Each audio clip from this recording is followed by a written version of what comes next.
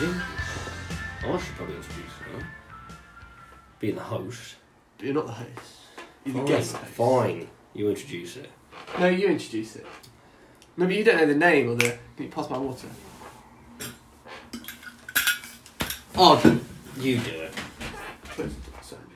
Hello and welcome to the 4th instalment of Repeat Until Funny, the history podcast that tries to learn the lessons of the past.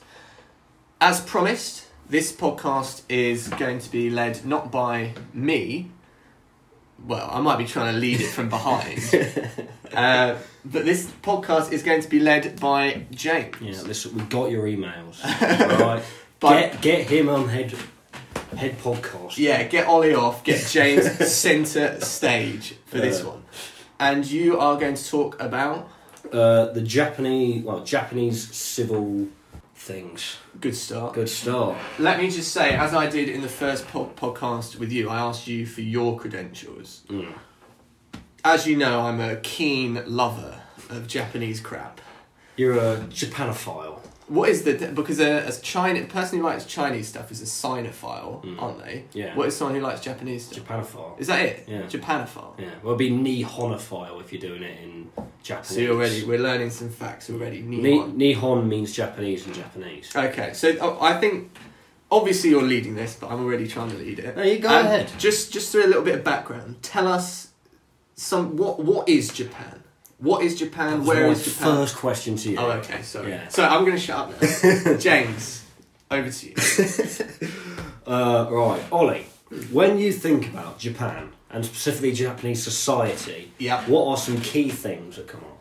Well, culturally and traditionally, I think of things like samurais and karate and those headbands with the sort of red circle on the front. When you're studying, yeah. Yeah, is that what they're for? Yeah, well, they're like usually have like ganpadde, which means like go for it, go study hard. Yeah. I mean, they put it on when they're studying, but it's like mainly when you're going into battle. And that. Yeah, I think of sort of geisha traditions, so that style of dress, the kimono. If I was to bring it up to sort of modern day Japan, yeah, what do you think about their society? modern day Japan, I think.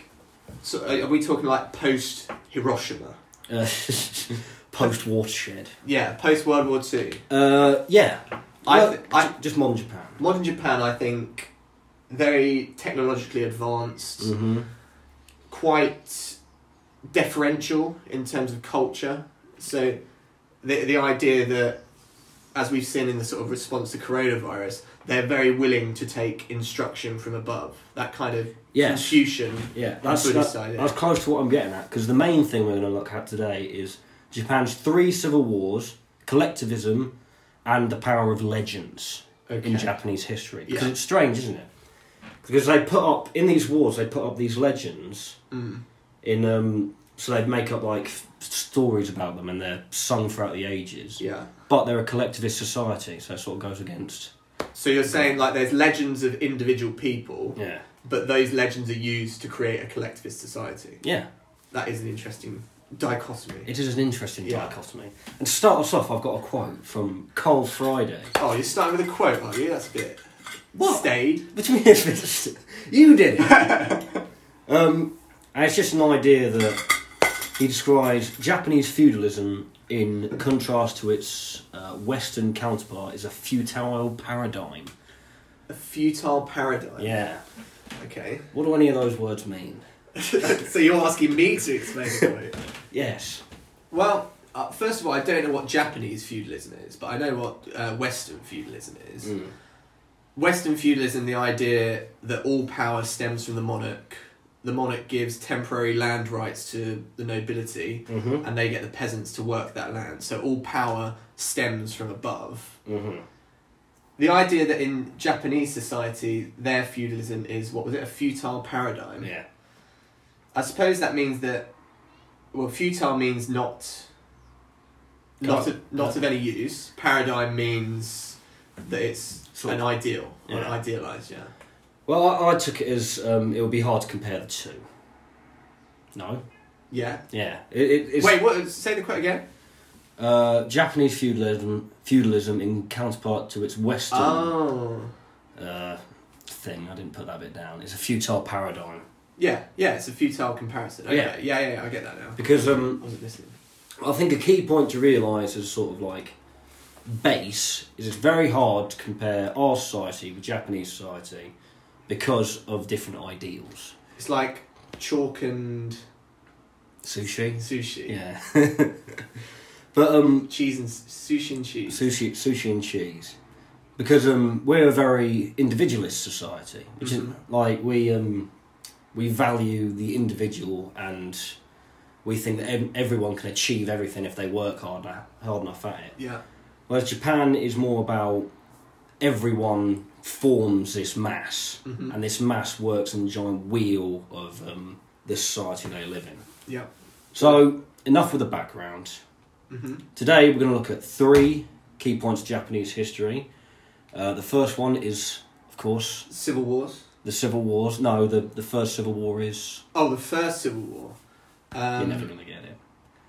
Well, when was it? It was in 1180. So what was it? It was the Samurai Rising. It was the Genpei War. Oh, yeah. The Genpei War. Yeah. I'll give you a brief story of it just to get through. The Taira and the Minamoto clans were the dominant powers of the time. Okay, sorry, can I just pause you there? Sure. Clans. Now, this is something that we would associate more with the Gaelic nations in this country, so Ireland and Scotland. What are clans in the Japanese context? Clans in the Japanese, they're like fiefdoms under the feudalism idea. So, like, a clan would have a lord. It would all be it would be kept within the family.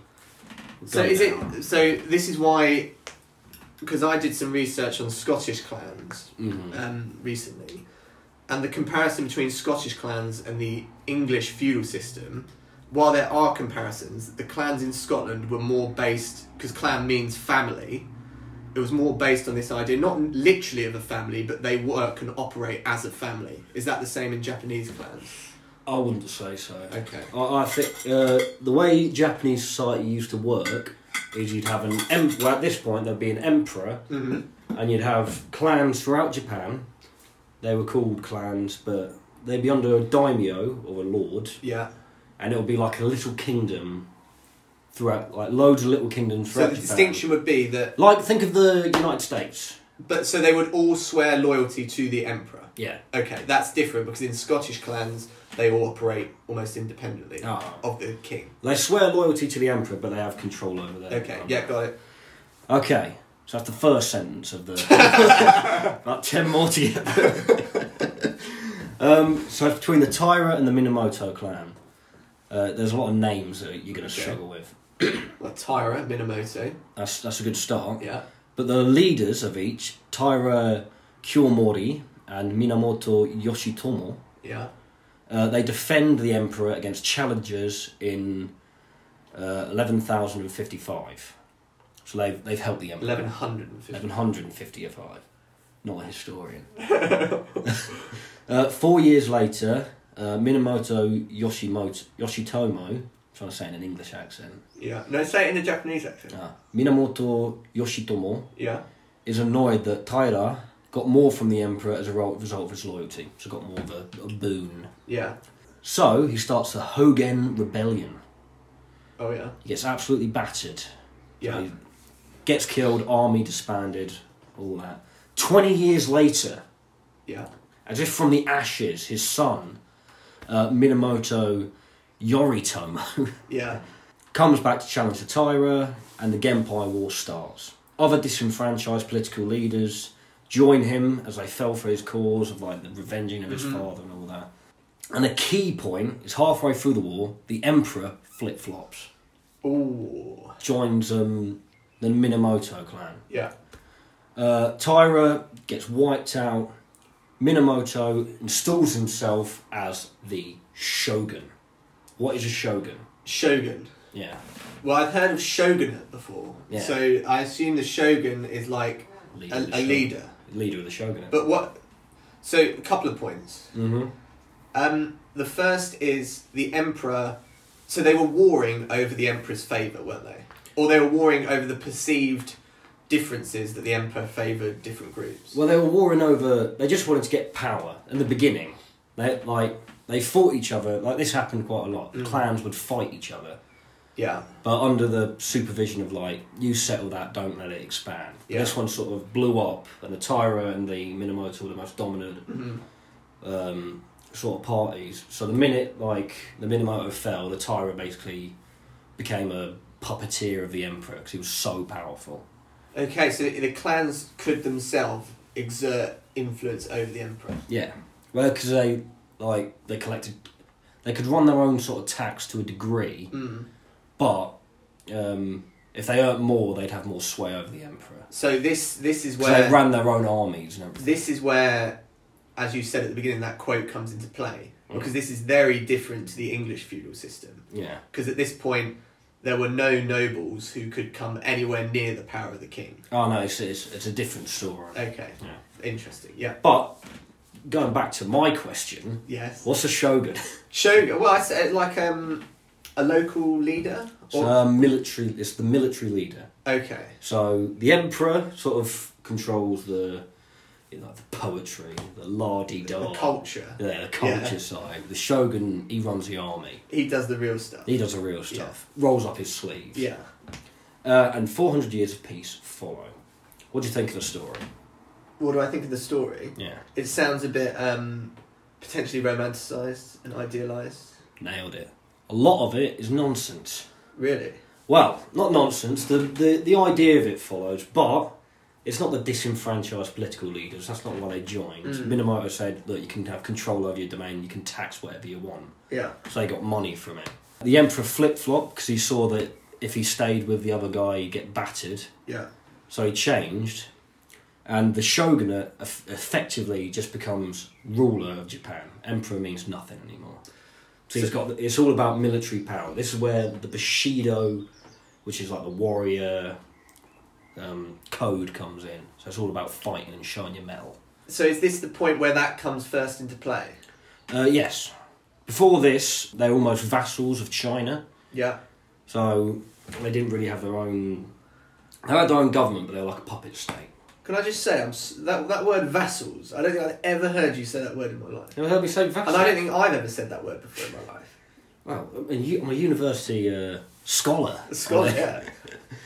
So it's a romanticised idea. Mm-hmm. First question, why romanticise this character of Minamoto Yoritomo? Is that the son? That's the son that becomes shogunate. I guess there's a few. I mean, the first main reason I say why it was romanticised, perhaps not why romanticised, why it was because the old adage that history is written by the victors. Perfect. But also, is there not something to say for this idea that you are avenging a wrong, and that provides quite an interesting and potent moral code going forward? Because you can say when people have done something wrong, you don't just let it lie. You avenge that thing. And I assume that feeds into the warrior code. It does. A good part of the warrior code is it's not revenge. What's the thing for revenge? Like justice. Justice, yeah. What was the warrior code called again? Bushido. Bushido. Bushido. Bushido. Okay. Yeah. So, you answered it almost exactly how I wanted you to. But the point is, this story, written by the victors, creates this idea of fate and prophecy. Oh, okay. Yeah. Yeah. So it's like, we talked about the mandate of heaven in the American episode. So that gets instilled in Japan. Mm-hmm. So people are fated to do things, which comes up later. Second question, why create a shogunate? A military leader. Yeah, that controls the whole army of all of Japan.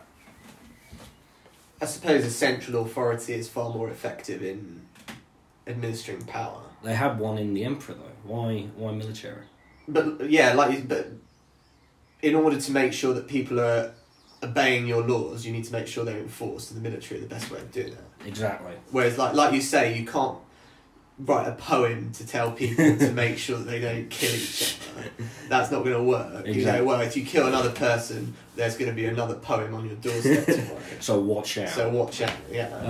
A haiku.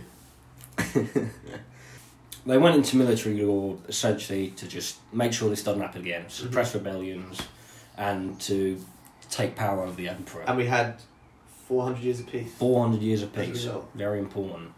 Next one, the Sengoku Jidai. I've heard that. You've heard me say it a million times. Yeah. This can't say I've ever listened to what you've said after that. Exactly.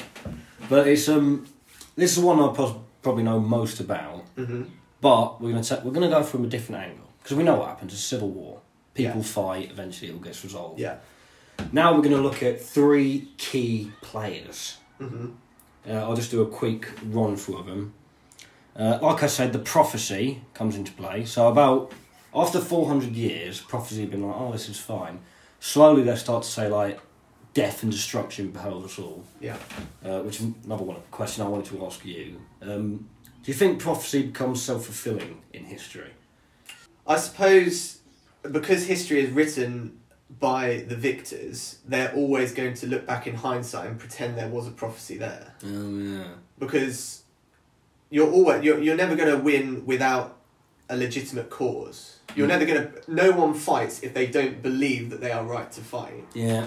And when they win that fight, they will always say that they've got, God or whoever on this. It's like in football, in a penalty shootout, both teams are praying to God. Yeah. If one team wins, they say that was God helping God us. was on our side. And the other team, when they lose, they don't say, "Oh, God was against us." They just go, "Whatever." Wasn't our day. It wasn't our day. Yeah. Uh-huh. All right. I don't know. That's just my opinion. No, I like that. Yeah. It's not really to do with this. Just okay. The 3 main characters we're looking at is Oda Nobunaga. Oda Nobunaga. That's perfect. Yeah. Tokugawa Ieyasu. Tokugawa Ieyasu. That's pretty good. And Toyotomi Hideyoshi. And that guy. Last but not least. Last but not least. I mean, everyone knows. Everyone knows about Uga Luga Luga. But they don't know about the last guy. The last guy. Right, so first of all, Oda Nobunaga. What? That's his name. We'll say it again. Oda Nobunaga. Oda Nobunaga. What's his first name? Oh, well, yeah. First names and surnames are reversed, aren't they? Yeah. So what's his Oda? Oda is his surname. Yeah. He's with the Oda clan. Yeah. And his Nobunaga. Oda. So if he was James Bond, he'd say the name's Oda. Nobunaga. Oda. Okay. Yeah. Got it. At the age of 27, wins a battle with 2,500 people against an army of tens of thousands. They were about to... Underdog, decimate it. This was a big underdog move. And that... Oda dog. And that army that he beat was about to steamroll him and move to Kyoto. Mm-hmm. Because a civil war, take Kyoto, you become the shogun. Is Kyoto the capital at this point? Yes. Allies with the Western powers and becomes a Christian. Oh, we don't like that. Sell out. Yeah. What was the predominant religion in Japan? Shinto Buddhism. Okay. Yeah. So a Japanese version of the Chinese. And sorry, what year are we in at this stage? We are in the 16th century. So 1500s. 1500s, yeah. Okay. But becomes a Christian. What do you get from trade with the West at this period? Like what products? Yeah. Normally manufactured goods. But they're in a civil war. What could they want? Guns. Weapons. Guns. Exactly. So he becomes a Christian, gets loads of trade, gets guns. Yeah. So it's sort of like he's a pragmatist. Okay, so he's Christian for weapons, kind of stuff. He prays to slay. First warlord to unite all of Japan, so he made it. Comes shogun, sort of like owns. Commits the atrocity at Mount Hiei. It was a Buddhist temple with women and children inside it, loads of monks and that. Yeah. He's had trouble fighting monks before, if you can believe it. Yeah, what trouble can you have fighting monks? They're like warrior monks. So they were really good they had guns as well. They had like spears and... They were warrior monks. Yeah, and like the thing with Japanese temples is they're basically fortresses. Okay. You can't get in. Yeah. That's a whole different... Okay. If you want to know about the Sengoku Jidai, there's a YouTube...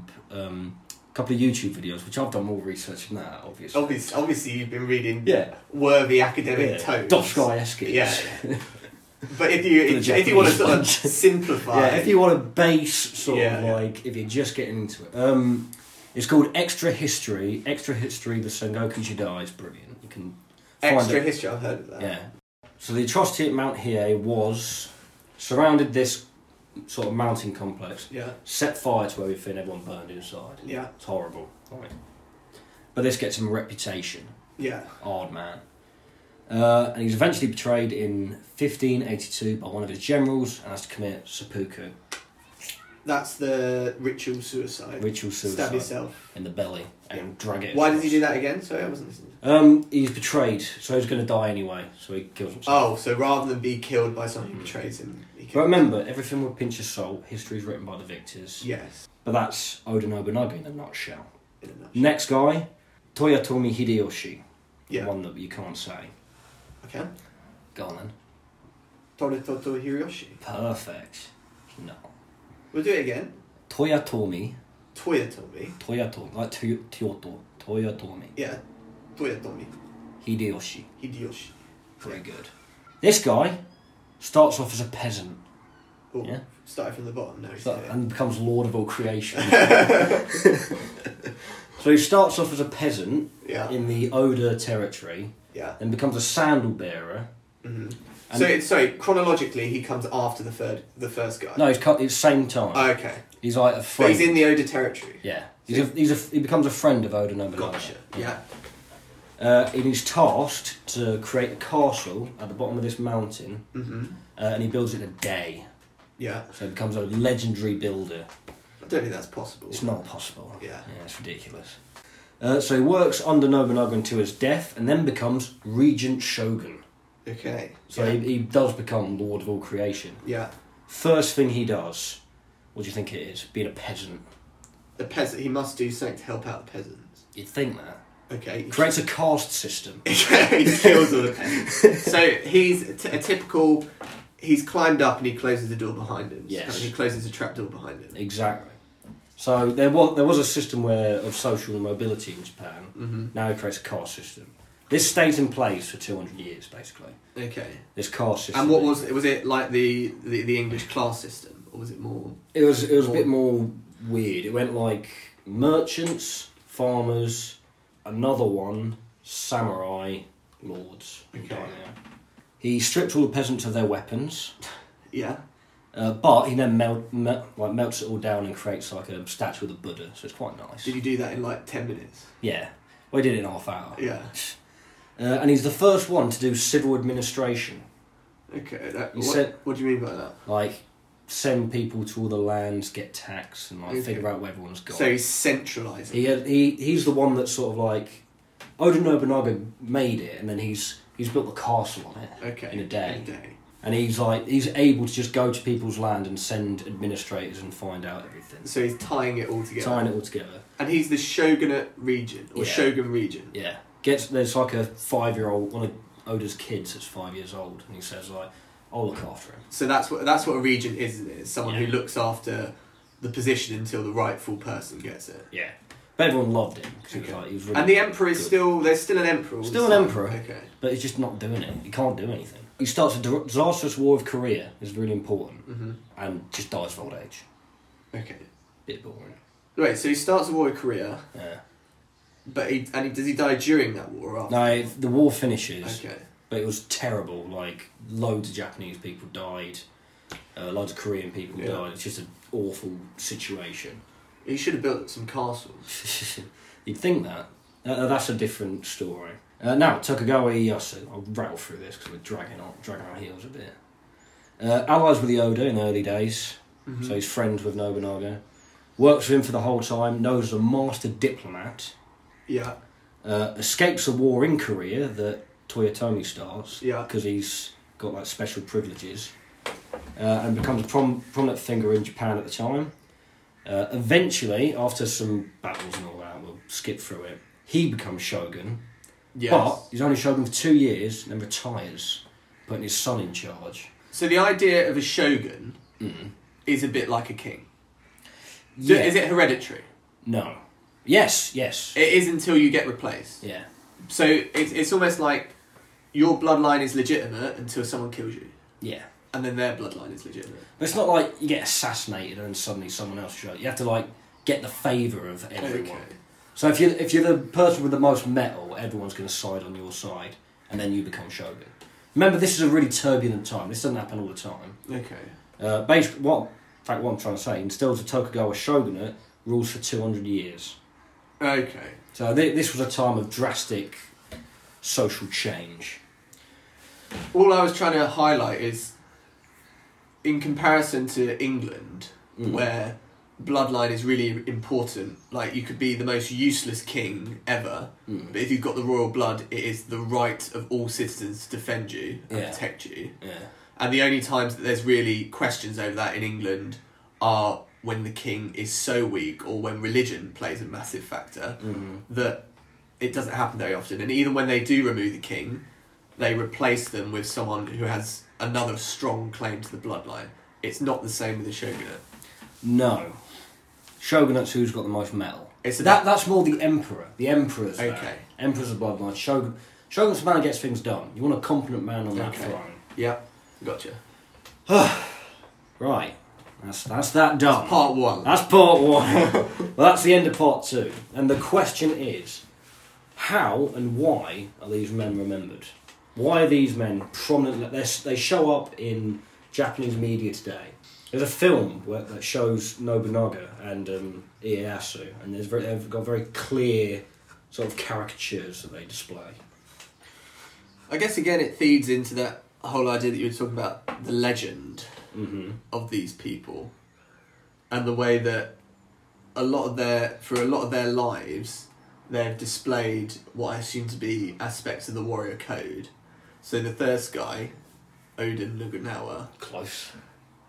He was the guy with ritual suicide. No, he wasn't. Was he? Yeah. The guy with the ritual suicide, showing that kind of warrior code that I'd rather die a hero than live to be a coward. Kind of stuff. But I'm not sure on the exact other legends that they could be. I'm glad you said that, because this is a running question, so we'll come back to that at the end. Who do you think's the most interesting one? I'd say the second guy, the peasant. I'd agree with you. What was his name? Toyotomi Hideyoshi. Yeah. Because he established... First of all, he comes from an unusual position. Second of all, he achieves great success. And third of all, he establishes that caste system you talked about that remains a legacy for much longer. Exactly. I've said he bans the very social mobility that allows him to become a shogun. And he's never depicted as a sort of bad guy in the Japanese media. He's sort of like a prominent figure, that's quite good. Oda Nobunaga's always the sort of like, ooh. He's like considered ruthless and horrible, but sort of like driven. It's an interesting, like a hooligan. Like it's an interesting contrast. I think it's because he accepted Christianity. Bit of a sellout. Bit of a sellout, yeah. Like in all of the things that I've seen him in, he's sort of like got sort of Western clothing on. He's drinking wine and like. So he's almost like he's not stayed true to his culture, whereas the second guy. And also he's quite rough around the edges. Nobunaga. Is he? Pretty brutal. We won't go into that. Right, last one. Get through it. You'll probably like this. The Meiji Restoration. After 200 years of peace, what breaks it? The West. How? Trade. The black ships. The black ships. Do you want to tell us a bit about that? Well, we mentioned it in a few podcasts ago. So it was under Millard Fillmore, 13th President of the United States. Yeah. Can't remember the dates. 1853. 1853. The idea that it was gunboat diplomacy, wasn't it? That Japan was trying to stay in a state of isolation. The West weren't going to allow it. No.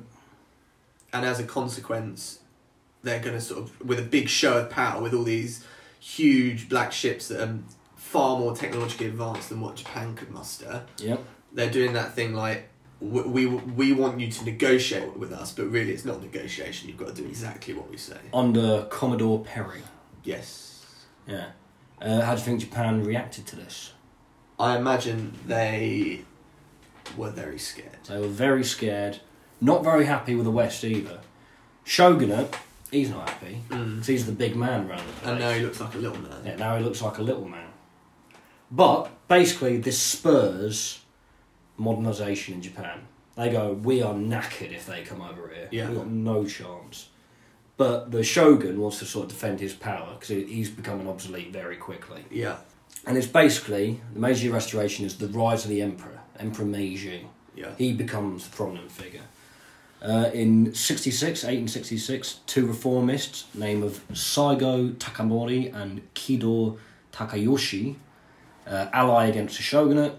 Shogunate was eventually defeated in 1869, and the emperor gained full power of unified Japan.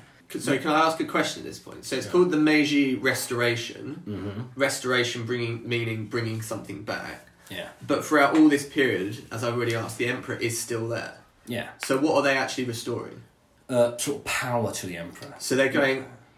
Because again, from the English context, lots of these big changes are justified not by present circumstances or even future circumstances, but by a call back to the past. They're going, this is how it used to be in the past, and that's what we should aspire to. Okay. So like the Magna Carta in England, it wasn't saying, in the future the king needs to have less power. They're saying, well, this is how it used to be in the past, and it was better back then.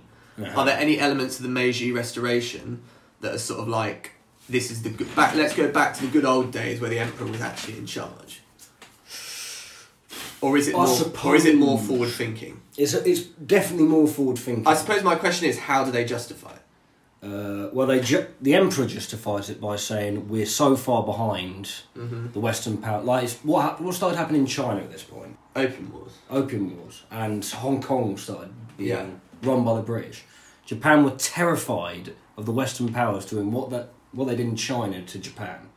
So they went, right, we've got to get on with this. Because, just a bit of background on the Opium Wars, Britain essentially were an international drug dealer who was selling opium to the Chinese in return for sort of spices and gunpowder and all those things. And the Emperor of China was basically like, stop doing that.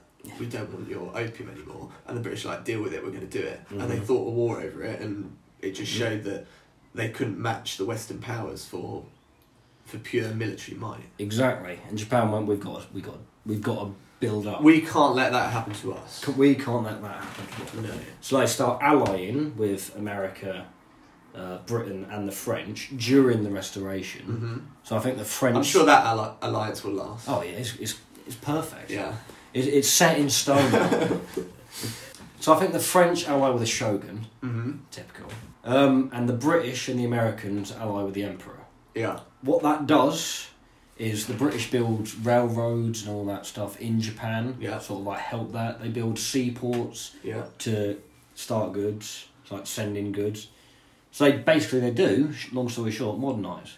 Infrastructure. They learn new sort of like fighting techniques. But they bring over modern ideas and modern techniques. Specifically Western, modern. Yeah. And they learn from it. Did the Japanese, at this point, did they do this, did they accept all of this reluctantly, or did they see some of these advances and go, well, that's bloody brilliant? It's a mix. Okay. They saw the necessity to do it, but they didn't like it. They didn't like it? Yeah, well, because... what elements specifically didn't they like? Well, they didn't like the idea of losing their Japaneseness. Okay. Their identity. Their identity, yeah. That's why they stayed in the 200 years of isolation, really, because they wanted to stay Japanesey. And what components of this Western imperialism challenged their identity? The samurai class is disbanded. Okay, because they're like wild cards, aren't they? Well, they're not wild. Samurai were like the ruling class. Samurai aren't what you think they are, like just fighty men. That's a disappointment. That is a disappointment. They're the ruling class, samurais. So they got rid of that ruling class. Yeah. Yeah. But interestingly, the samurais went, oh, we can't do that anymore. But the rulers went, it's all right. You can move into the bureaucratic centre.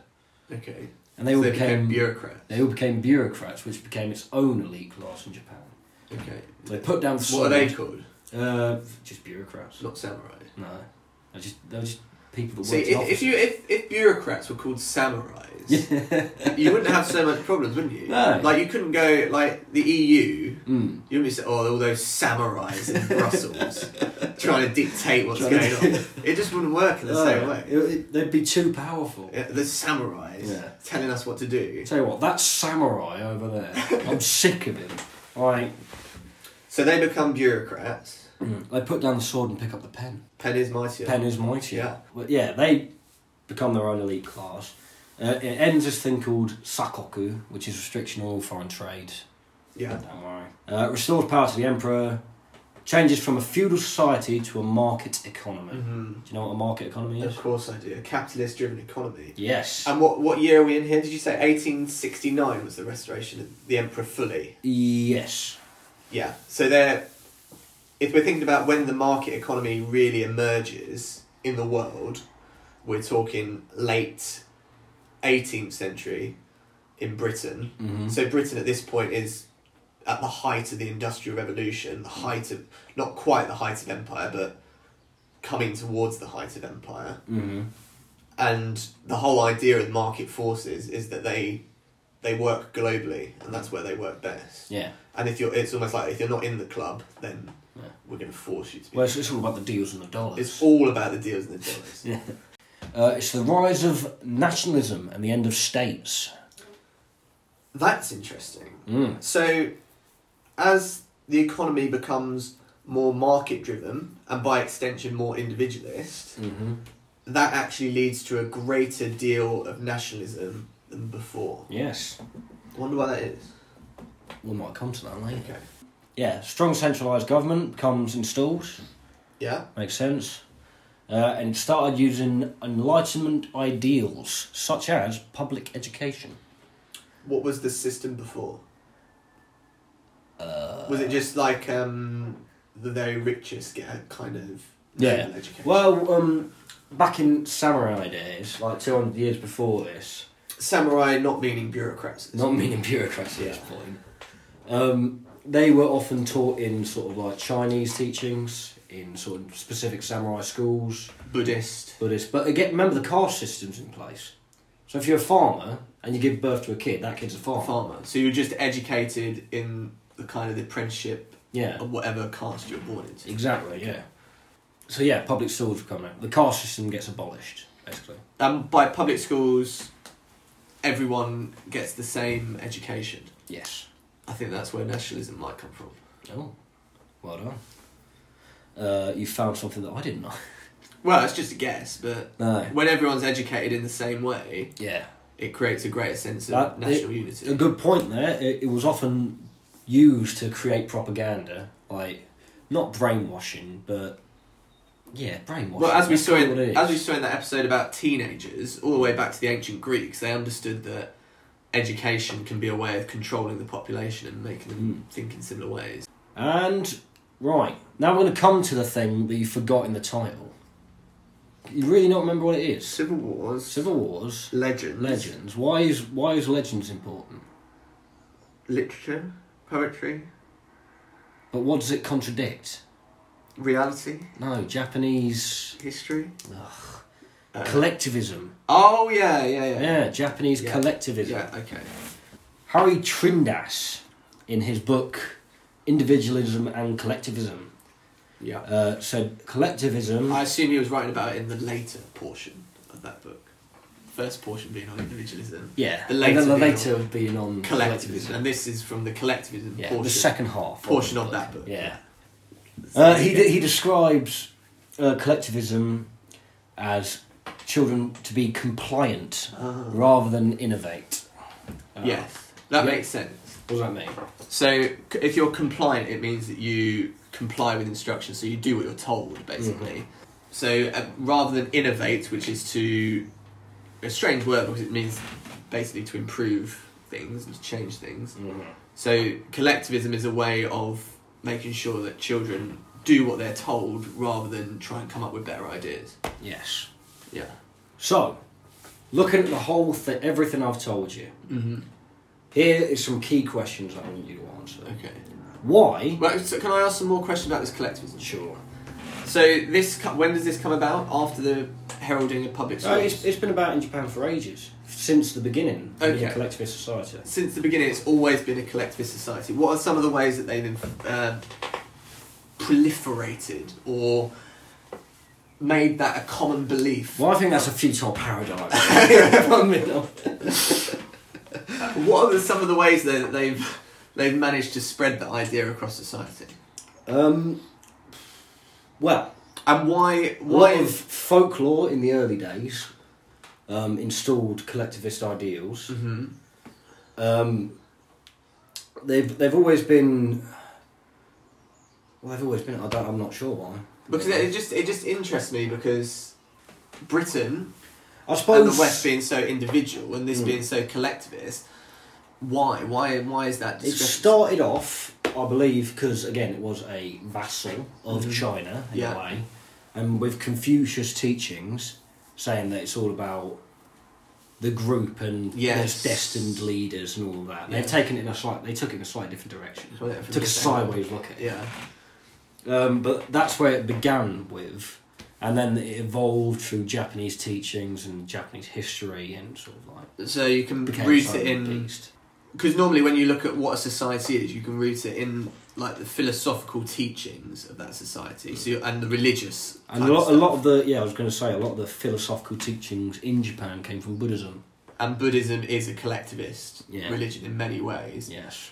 And you can also. Do you want to teach this lesson? No, I'm bouncing these ideas off you because I don't know, but it's really interesting me, and I want to try and find out. No, go on. Yeah. So the second bit is, like, economically. Perhaps being an isolated nation requires you to be more collectivist. And requires you to band together as one big group. That's true. Whereas countries like Britain and America...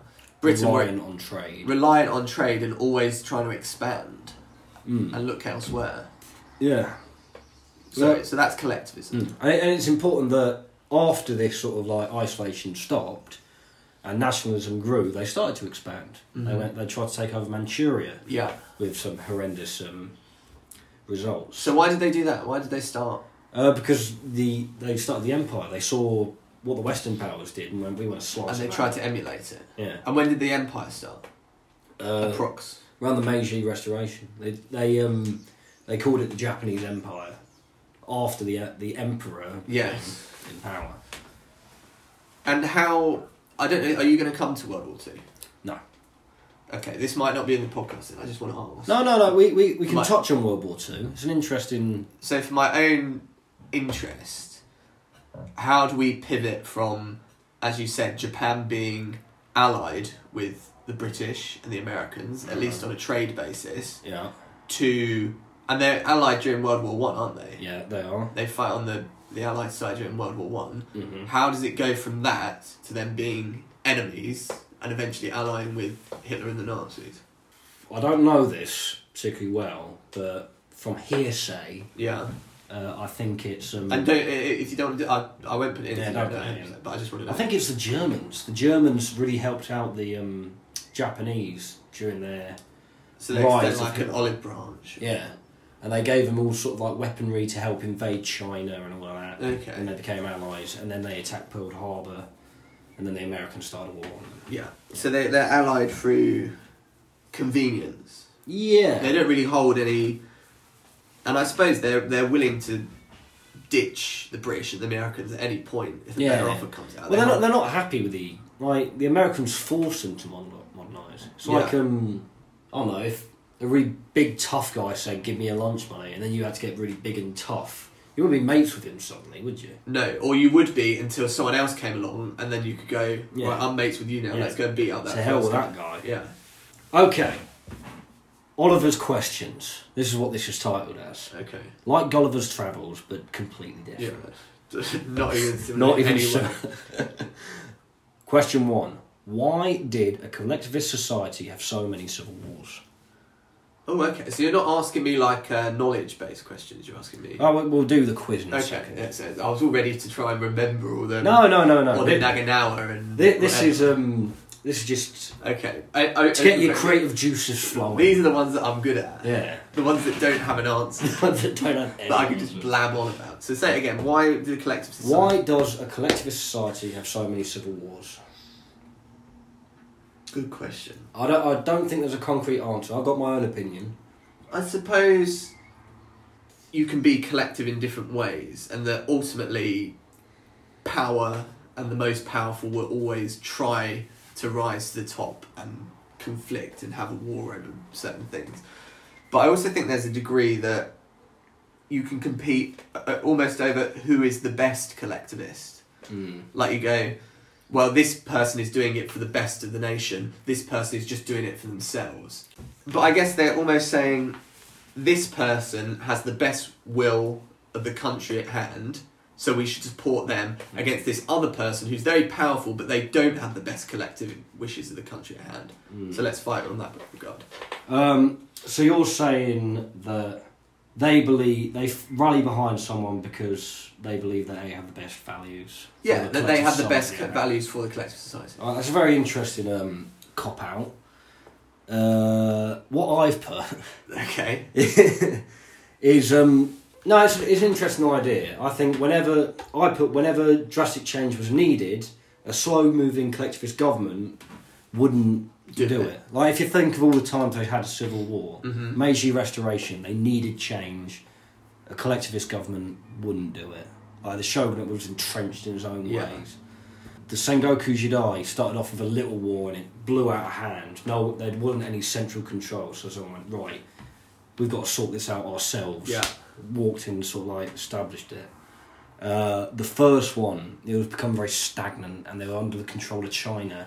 So I went, right, we need a strong military leader, and they weren't going to sort of like negotiate out of it. So collectivism, when things get a bit turgid, it doesn't have the apparatus or the power to radically change things as needed. Yes.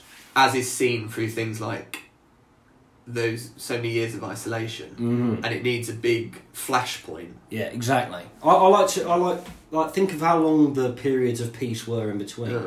Well, I was just going to say that we've, as with all history, we've looked at the flashpoints rather than the many years of problems. Oh no, the years nitty-gritty.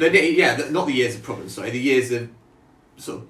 The Titanic hit an iceberg, but you forget about the hundreds of miles of plain sailing. Yeah, where everything fine. Where everything was fine. But I suppose that's the point, isn't it? The same with... What about the 24 years where Jack the Ripper wasn't a killer? Exactly. That was fine. He was all right then. Yeah. So it's really only... China perhaps doesn't actually have that many... Sorry, Japan doesn't have that many civil wars. It's just... at those flashpoints that it needs to in order to modernise. Exactly. That's my take on it. That's what I think it is. Is that just your personal take? That's my personal take. I've heard it said before as well. Okay. I'm not sure. I was interested to see what you said as a layman. Well, I think you've pointed out what my next question would be. Well, can we just hold on to that one for a second? Okay. I suppose it depends on your definition of collectivism. Okay. Because that motivation for civil war is motivation for civil war everywhere. That the government is unable to perhaps introduce reforms that are desperately needed at that time. Mm-hmm. So the English Civil War was a struggle against the power of the king, who had become far too powerful. The Glorious Revolution in England, again, over the powers of the king and the Catholic religion versus the Protestant religion. So what my struggle is to see why that is a uniquely collectivist idea. It's a good point. I think it's not uniquely collectivist. I think it influences it. I also think Japan was just set up to have civil wars. Yeah. So it had loads of fiefdoms that had control over their own armies. And the way you got power was by defeating the previous shogun. And that's basically a recipe for disaster. It's a recipe for disaster. Whereas this happened in England during the time of the Tudors. Mm-hmm. Henry VII came to power with a terrible claim to the throne. But prior to that, you had the Wars of the Roses, which you may have heard of. I've heard of it. I've heard you yammering a lot. Which is basically loads of different kings coming in, getting replaced, coming in, getting replaced. And the reason for that was this concept that they called bastard feudalism, which was the idea that the feudal system had been destroyed because whereas previously the king was clearly at the top of the tree and no one could challenge him. Mm-hmm.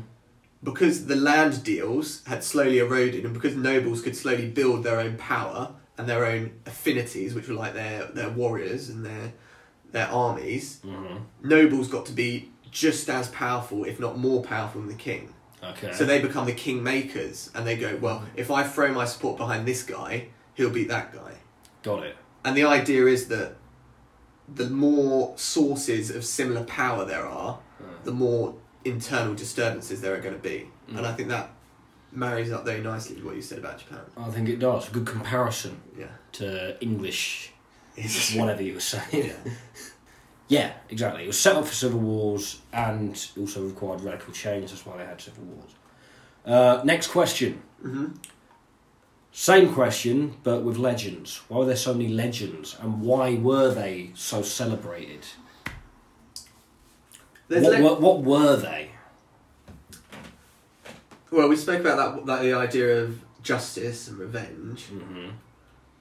I mean, every country has its legends, and they're usually to. But what are some English legends? Robin Hood.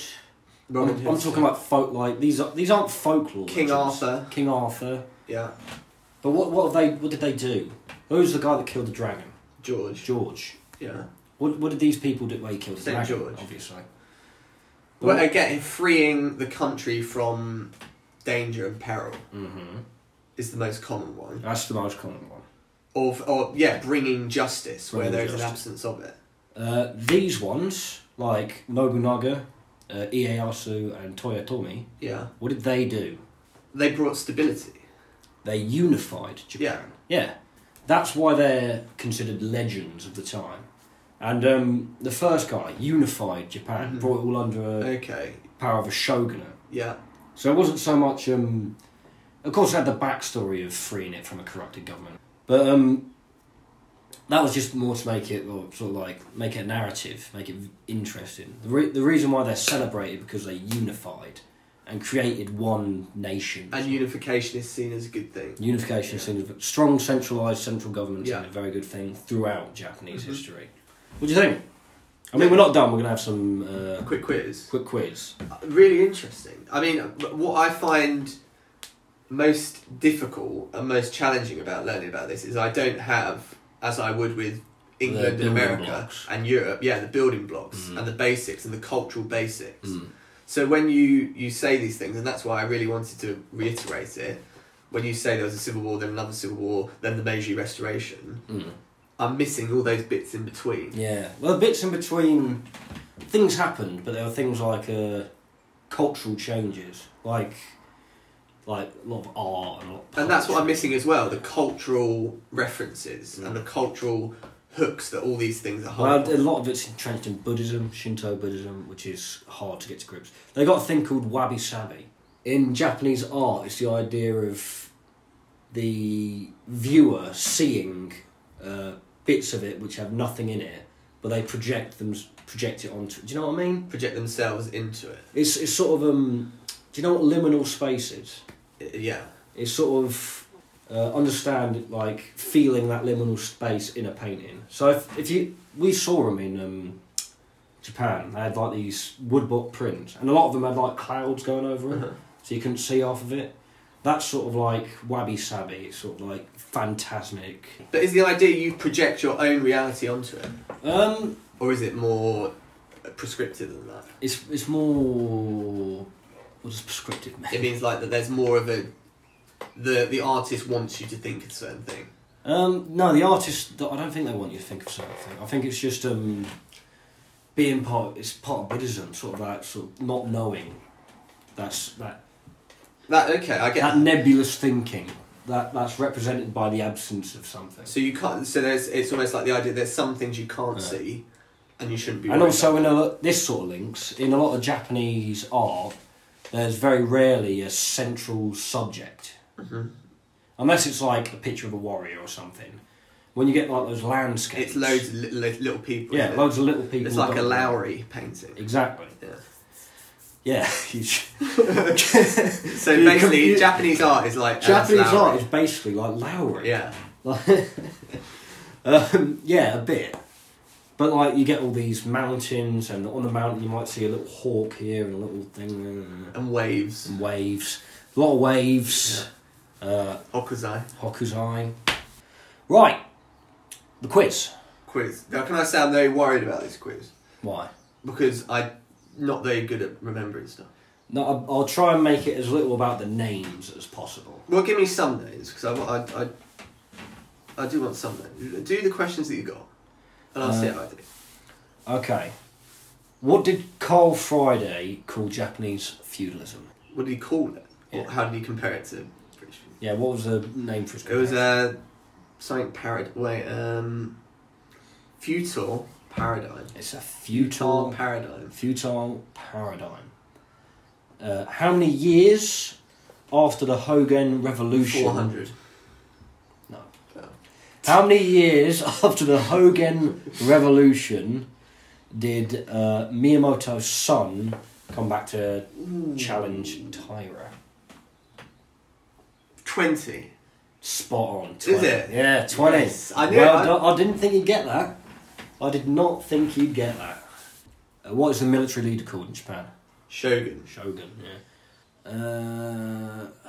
I'm just making these up, so I can't. Forgot to do. You've not written them down. I forgot to do this bit. So you got 3 so far. I'll get 10 out of you. No, 5. Do 5. 5. Yeah. Right. What is the name of the peasant that rose to be? Oh. Yeah, that rose to be regent shogun of all Japan. He was the second guy. Yeah. He created the caste system. Mhm. Is there an Otto in there? Say Otto. Do you want me to tell you it? What is there? Do you want me to spell it out? Well, for just you? tell me. Well, just spell. Is there an Otto in there? No. No. No. There's a T in there. There's a T in there. But it begins with a T, doesn't it? Yep. Come on, basically. I'm giving it to you here. Takashawi. Takayo. I don't know. Toyotomi Hideyoshi. Toyotomi. Otto. It's not Oto. Otomi. Toya. Yeah? Toyato. Toyato. Otto. Otto. That's not Otto. So there is an Otto in there. Okay, so that's 3. So that's half a mark. Say it again. Toyotomi Hideyoshi. Toyotomi Hideyoshi. Hideyoshi. See, if I had it written in front of me, I might have. Yeah, you Well, obviously, I got it if it was would written in have front got of it if it me, was but- written in front of you. You know, you'll probably know this one, but So this is question 4. it's question 5. Is it? Oh yeah, it's question 5. I've got 3 out of 3, didn't I? Yeah. I've got 4. Final question. You'll know this one, but I wanted to put it in there. In the Meiji Restoration, Japan changed from a feudal society to what sort of economy? Market economy. Market economy. 4 out of 5. That's pretty good. And the only one I got wrong was the name. The name. Well, I tried to limit the amount of names. I was to get Oda Noganomi. Oda Noganomi. Nobunaga. Oda Nobunaga. Nobunaga. Oda Nobunaga. This is why I didn't want to do it in a Japanese accent, because you'd never get it. And it was the last guy, just a little bonus.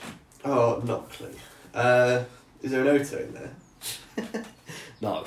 I don't know. Tokugawa Ieyasu. Tokugawa. Do I have anything more to say? Do you want to finish it off with a poem? About the 3 legends is of it the, a haiku? of the Sengoku Jidai? Or is it a different type of haiku? How is it different? Is it shorter or longer? Well, it's like 3 haikus put together. Oh. Ooh. Is it? Yeah. Okay, well, yeah, give it a go. I can always edit it out. Give us a moment, I'll find it. So is this it? No. I thought you had it. I did. I thought I put it in yesterday. You would get this in one of my research. I'm coming out. I'm taking a sideways There's side. no dead air with mine. Because you cut out all of the dead air, and all the times you go. I literally cut out every time I pause or stutter or say something wrong. Yeah. It's cut straight out. I've seen it. Then it cuts to me going like, well, I distend all of yours. I make yours longer. Right. The 3 unifiers of Japan poem. Do you want it in Japanese or English? Or both? Well, how long is it? It was 3 lines. It's not long at all. 3 lines? Yeah. No. Okay.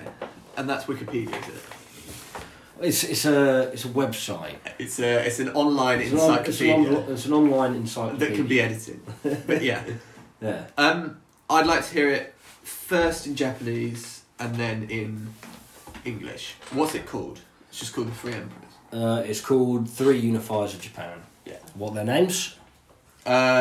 Oda Nobunaga. Close. Oda Nobunaga. Oda Nobunaga. Don't know. Toyotomi Hideyoshi.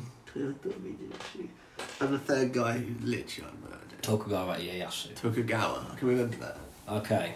So, if the cuckoo does not sing, kill it. Yeah. If the cuckoo does not sing, coax it.